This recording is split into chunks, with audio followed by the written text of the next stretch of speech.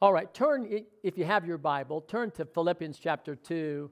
I do want to talk about the Holy Spirit. We've been in a series about the Holy Spirit and talking about being filled with the Holy Spirit.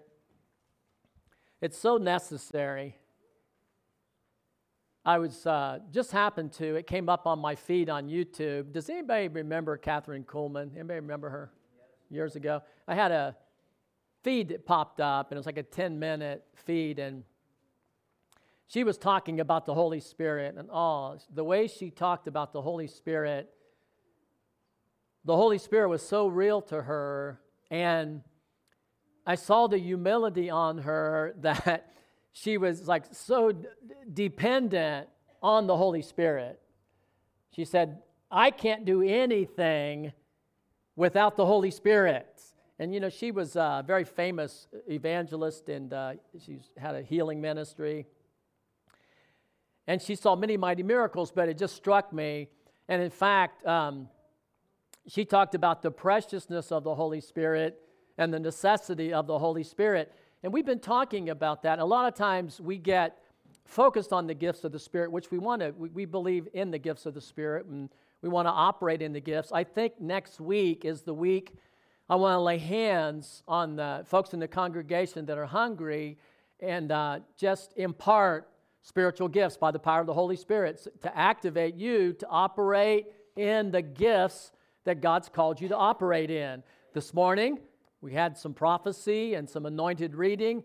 I felt like there were more. Did anybody else have something maybe they were holding back? Anybody? Not right now. We're not going to do it right now. I just want to know if anybody was holding back, felt like they had something from the Lord. Anybody else?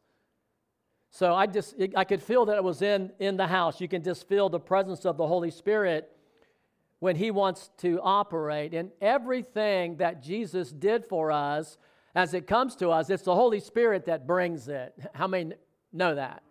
He is the gift of healing. He's bringing the healing that Jesus paid for to us. He is the Spirit of prophecy, is the testimony of Jesus. The Holy Spirit is the power of God. He comes as the power of God to enforce the covenant. When you preach the word, it's the Holy Spirit. And we are dependent on the Holy Spirit.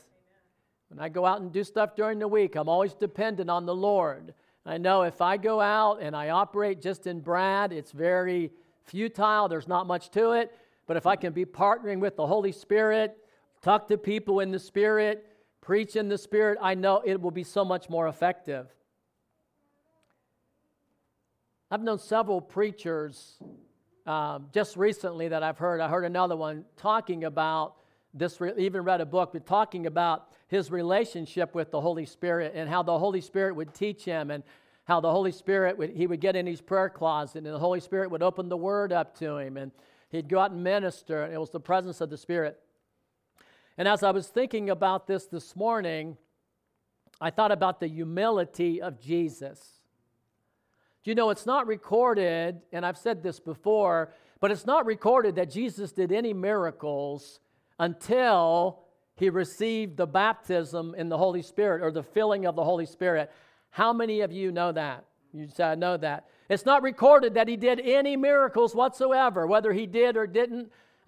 I don't know, but it's not recorded. It wasn't until the Holy Spirit came upon Jesus that He started doing miracles. You started seeing healing. The power of God was on Him. He was anointed to preach the gospel, to heal the brokenhearted. All these things came through the power of the Holy Spirit. And it's not a different Holy Spirit if you're filled with the Holy Spirit. If you're a Spirit-filled or indwelt Christian, it's the same Holy Spirit that dwells in you. Amen.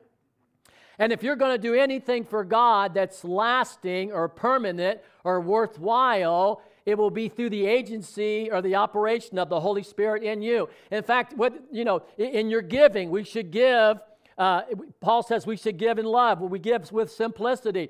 Whether we're giving or speaking, Peter said everything we do, we should be doing it as if it was the oracles of God or as if it's gifted by God. All of our gifts are from God. So everything we do, we should be doing it in the Spirit. No man lives to himself, or no man dies to himself. Everything we have is from the Lord. And if we can understand that and learn to live in the light of it and really rely on the Lord, and as He begins to fill us with His Spirit, we will be empowered to do what God has called us to do. Someone say amen. Amen. And we'll be able to overcome the devil.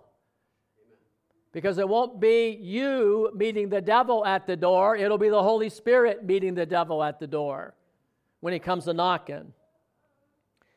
But there's something singular about Jesus, and I don't know if I'm going to read it in Matthew 3, but I just was thinking about the humility of Jesus and what made him a candidate to be filled with the Holy Spirit. I know he's the Son of God. I know he's divine from eternity past. I know that we believe in the divinity of Christ, but there's something about Jesus that draws the anointing. There's something about Jesus that the Holy Spirit would anoint him with power. There's something about his mindset and his disposition. Like I said, Jesus hadn't done anything. He hadn't done any mighty works, and he comes up to the water. And just like every other sinner, Jesus comes to the water, and of course he wasn't a sinner, okay, but he was with the sinners, he was numbered with them, he was lined up with them, and he accepts this baptism of repentance by identifying with us, not that he needed to be baptized, but by identifying with lost humanity, and he just humbles himself, and like one of us, he gets baptized. That's very humble. Because this baptism that Jesus got baptized in was the baptism of repentance. We talked about this a couple weeks ago. Had Jesus ever sinned? Never. But he's humbling himself. At every step of the way, as Jesus is walking in life, he's humbling himself. And I got to share this because this is what the Lord was showing me just recently. I've had some encounters and things happen in my life, and God is showing me the necessity of humility. Over and over again, I see people and their lives end tragically and disasters. And because I'm a pastor and because I run in certain circles in life, I see people that lives end in tragedy or unfulfilled lives. You know anybody that doesn't listen? You talk and talk and talk to people and they don't listen. It's even true with God's church, the children of Israel. God sent prophets to them. He sent, priests to them. He sent people to them, leaders and deliverers. And over again, God was sending the answer. He was sending wise men to them. He was giving them wisdom. But over and over again, they rejected His message. And sometimes, even in the church, it can be that way. God sends people and preaches and gives the answer to you, telling you your problem or the Word of God. And over again, people sometimes just have a hard time listening or hearing what God is trying to say to them, or they're ignoring the message of God. And I just see so much here recently the necessity of humility. It is a shame that people's lives have to be broken down to the lowest common denominator. Some people's lives, they have to be broken before they listen to God. We just saw Thursday night that movie about the Duck Commander, about Phil Robertson, and how tragic his life was, and how low he had to go in sin. He had a beautiful wife. He had a beautiful family, and yet tragically, he was out living in sin and drinking and partying and cheating on his wife and carrying on. It was an ugly picture. And it's a tragedy that we have to get to the very depths sometime before we look up in humility and say, hey, I need some help here. I need a little bit of help. And of course he did, and it's a wonderful story. He gave his life to Jesus. God changed his whole life around. When he finally had to humble himself. The Word of God says if we humble ourselves, we'll be exalted. And even in the church and even in our lives as Christians, so many times, He's trying to talk to us. He's trying to give us the answer. And it's like sometimes we have our ears clogged up to what the Lord is trying to say. And there's such a necessity of humility. I just had a friend recently, someone I've known for a long time, and they're starting to make steps toward the Lord. And they had, this person, they're the type of person that You ever known anybody that has to know everything or be the best at everything? There's that type of person. And I've been studying the Bible now in depth, hours every day, often hours every day, for over 40 years, and I know a little bit. There's a lot I don't know, and I'm still digging in. I keep myself humble, but I've been in it for a long time. And this person, right away, as they're starting to study the Bible, I notice immediately they're an expert in the Bible. An expert. And of course, I'm wrong about this and that, and maybe I am, maybe I'm not, but immediately, when we accept Christ, a lot of times we don't immediately change. The person that we're born again, but there's still mind renewal, there's still change that needs to come, but all of a sudden we have an instant expert. And I have to stay very humble when I'm talking to them, and I do. I have to stay very humble because we have birthed an instant theologian. And it made me think about the Sadducees and the scribes and the Pharisees. Jesus was warning about them in Matthew 23, and he said they are experts in the law. They knew the Bible from beginning to end. Many of them had the scriptures memorized. They knew the Bible. But here you have the Son of God walking among them. He's doing miracles. He's raising the dead. He's fulfilling the prophecies of Isaiah to a T. He's in tune with God. He's a man of great love, great compassion, and great mercy. He has a following, and yet these experts in the law were constantly bickering with the Son of God. Isn't that something? They knew more than Jesus knew.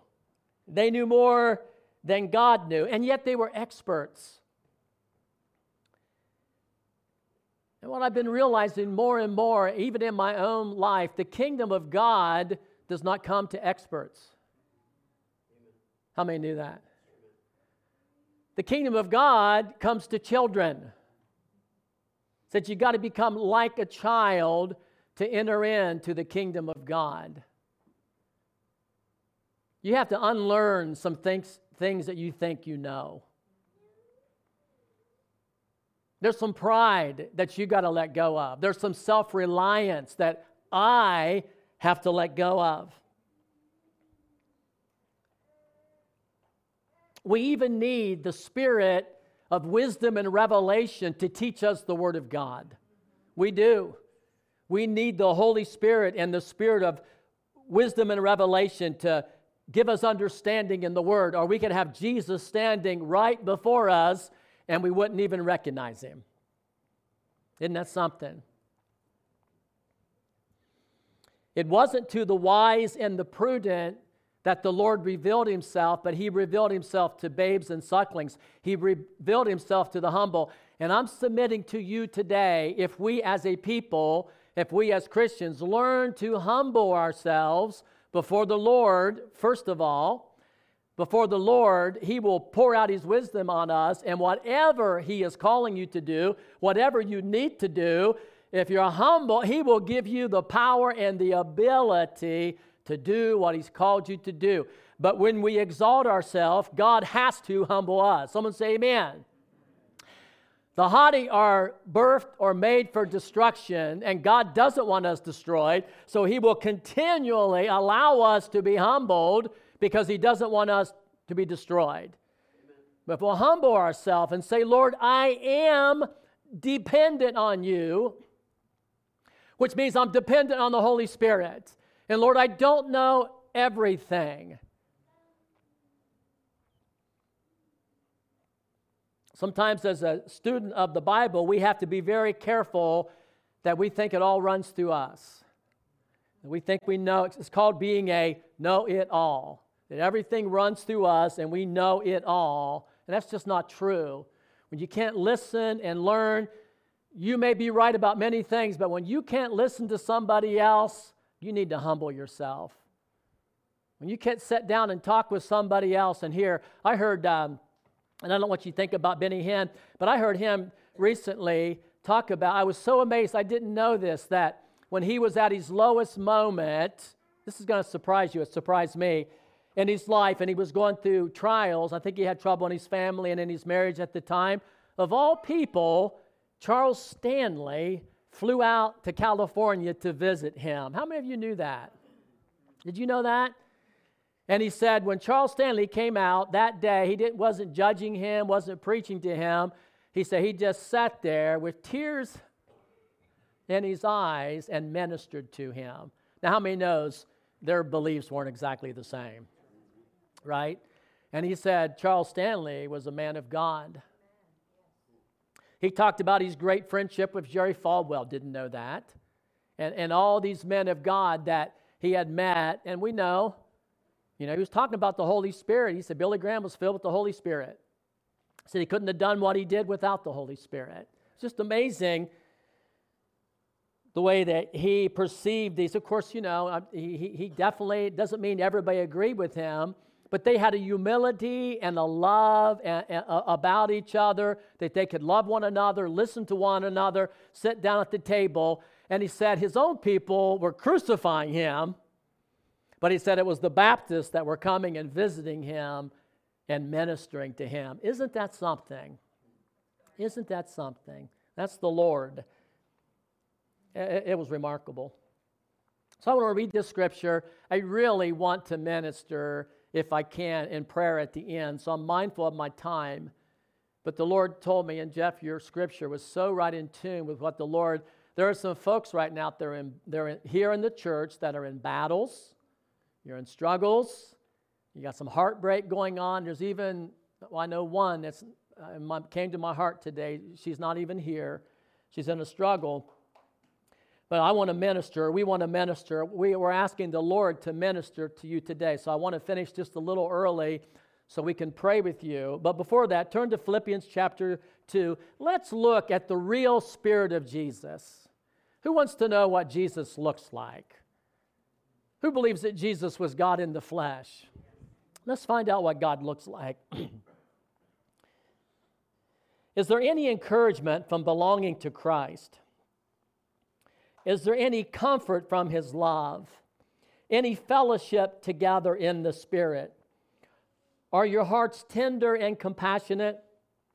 Then make me truly happy by agreeing wholeheartedly with each other, loving one another, and working together with one mind and one purpose.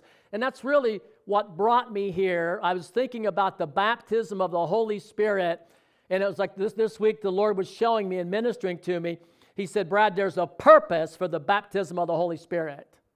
There's a purpose to be filled with the Holy Spirit.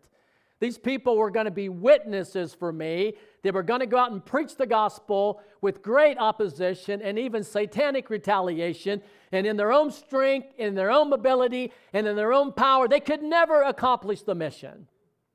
They needed my Holy Spirit so much so, I said, hey, you guys need to go wait. I know you're eager to start talking about me, but you guys need to wait so I can pour out my Spirit on you and give you power. Because you're going to come up against some things that you can't handle on your own. You're going to need my anointing and my power, because they had one mind and one purpose. That was to share Jesus. They didn't even realize it totally then, but it wasn't just with the Jewish nation, but it was all the nations of the world. One mind and one purpose. Don't be selfish. I'm reading from the NLT this morning. I normally read New King James. Don't be selfish. Don't try to impress others. Be humble. Everybody say that. It's going to sound so good when you say it. You can even say Brother Brad if you want to throw that in there. You can say, Brother Brad, don't be selfish. Can someone say that? Someone say it. Thank you. A visitor has to say it to me, Paul. Don't be selfish. Don't try to impress others. I want to hear someone else say that. Thank you. Don't try to impress others. Be humble. Because if you take the H out, that means you're really humble. Did you know that? Be humble. Be humble, thinking of others as better than yourself. This thing right here, I've preached on this many times. Oh, the impossibility for a human being to think that someone's better than they are.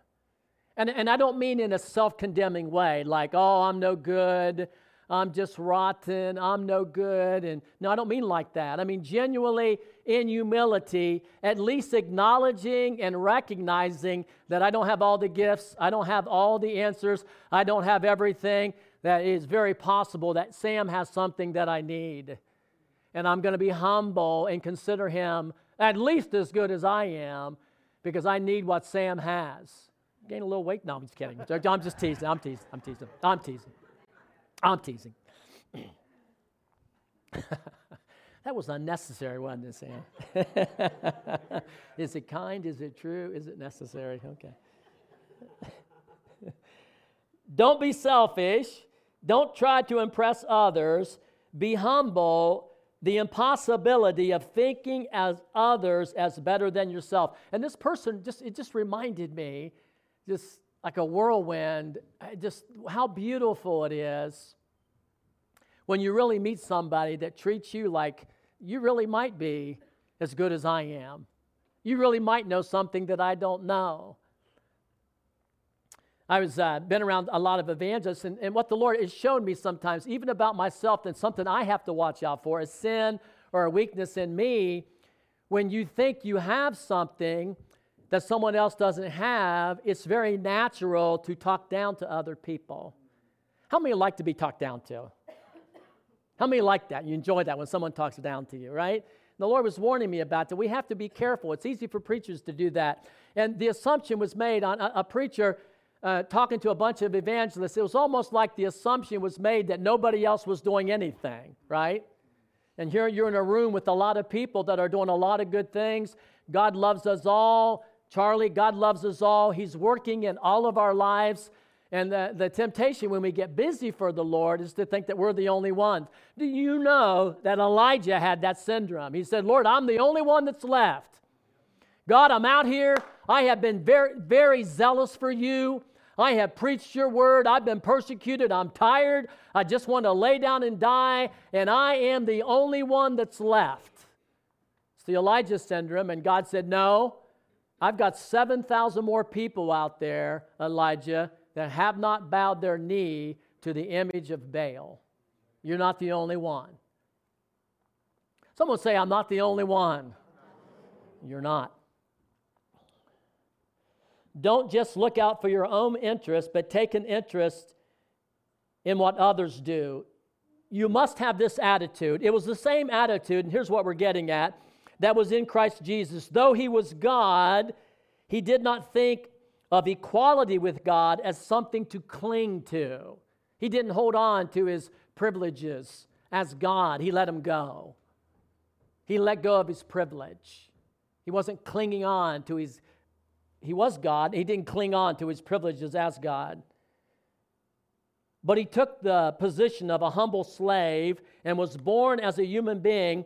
When he appeared in human form, he humbled himself in obedience to God and died a criminal's death on the cross. Therefore, God highly exalted or elevated him to the place of highest honor. Why was Jesus honored?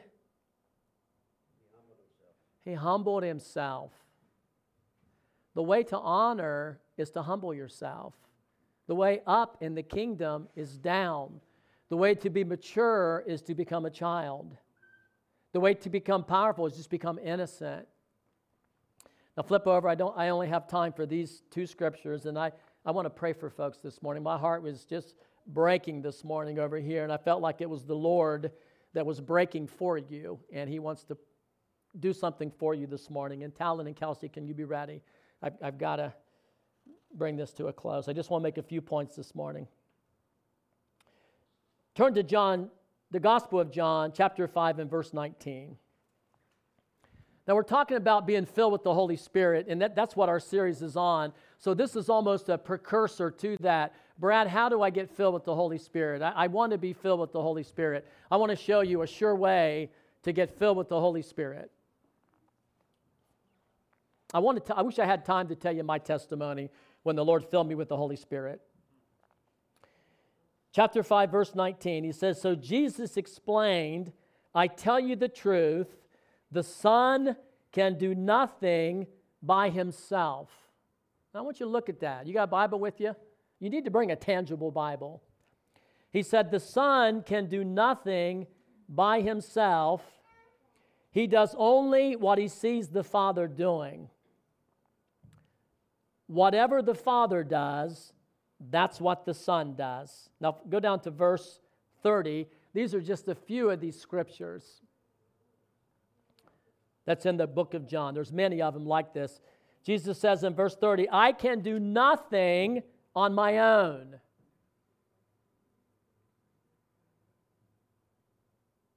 Jesus is deeply reliant on the Holy Spirit. How many of you knew that? Just depending on the Holy Spirit in humility. He's listening, he's looking, and no matter what the cost, he's obeying.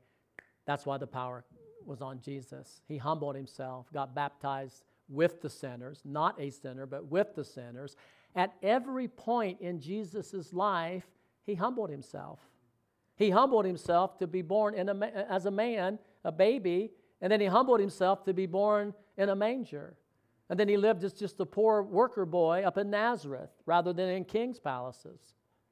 Then he humbled himself and got baptized, identifying with sinners. And he humbled himself, being rejected at every point by the leaders of his nation. They resisted him the whole way. And then he humbled himself and went to trial as a criminal. He humbled himself. All his followers left him. He was all by himself, and yet he did not leave his Father. Didn't leave his mission. He didn't quit.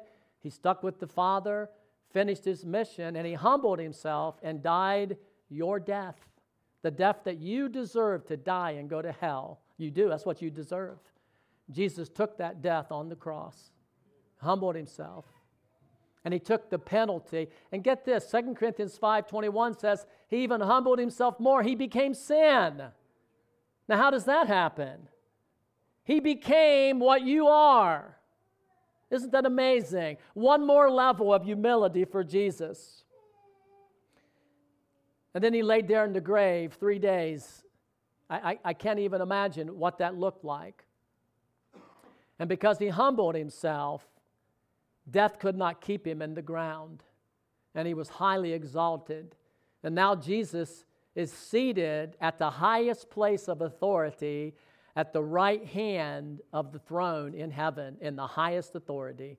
Isn't that amazing? So I really believe that humility, there must be something powerful and amazing about humility or the necessity of being humble. And I don't mean false humility where, I can't do anything. No, in fact, if you get full of the Holy Spirit, you're going to be quite a tornado. If you get full of the Holy Spirit, you're going to be, they were bold, they were filled with joy, they had power, they were raising the dead, they were casting out devils, they were healing the sick, they were resisting temptation, they were loving their enemies. They were powerful people because they were filled with the Holy Spirit. It wasn't their own strength, wasn't by might nor power, but by my Spirit. So I think as Christians, we should keep this humble position before the Lord and just trust Him to fill us, trust Him to help us. Your weakness is no problem for God. Your weakness is God's opportunity. You just got to obey what the Holy Spirit's telling you to do. Feels like I ought to do an altar call, but it's going to be next week for that. Feels like I should, but praise the Lord. I love what Andrew Murray said. Our humility before men proves our humility before the Father. If you can't be humble with people, you are not humble with God. You can't be. It's evidenced. You can't bless, God and curse men. It's impossible. It's a different spirit.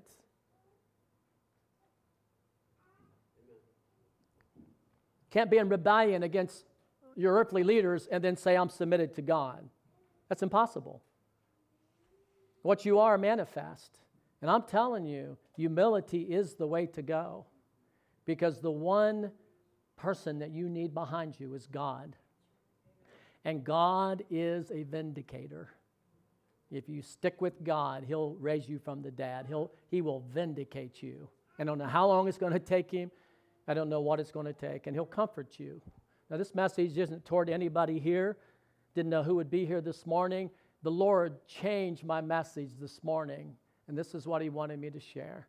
And in essence, it's the necessity to be humble before God. Amen. The necessity of humility. Now, I have another thing, and Talon, Kelsey, can you come up? We have a few minutes. Bear with me. If you have to leave at a certain point, it's okay. But when Jeff gave that scripture, and I thought it was right in tune. The Lord was showing me there's some folks in here this morning that are in a tremendous battle right now.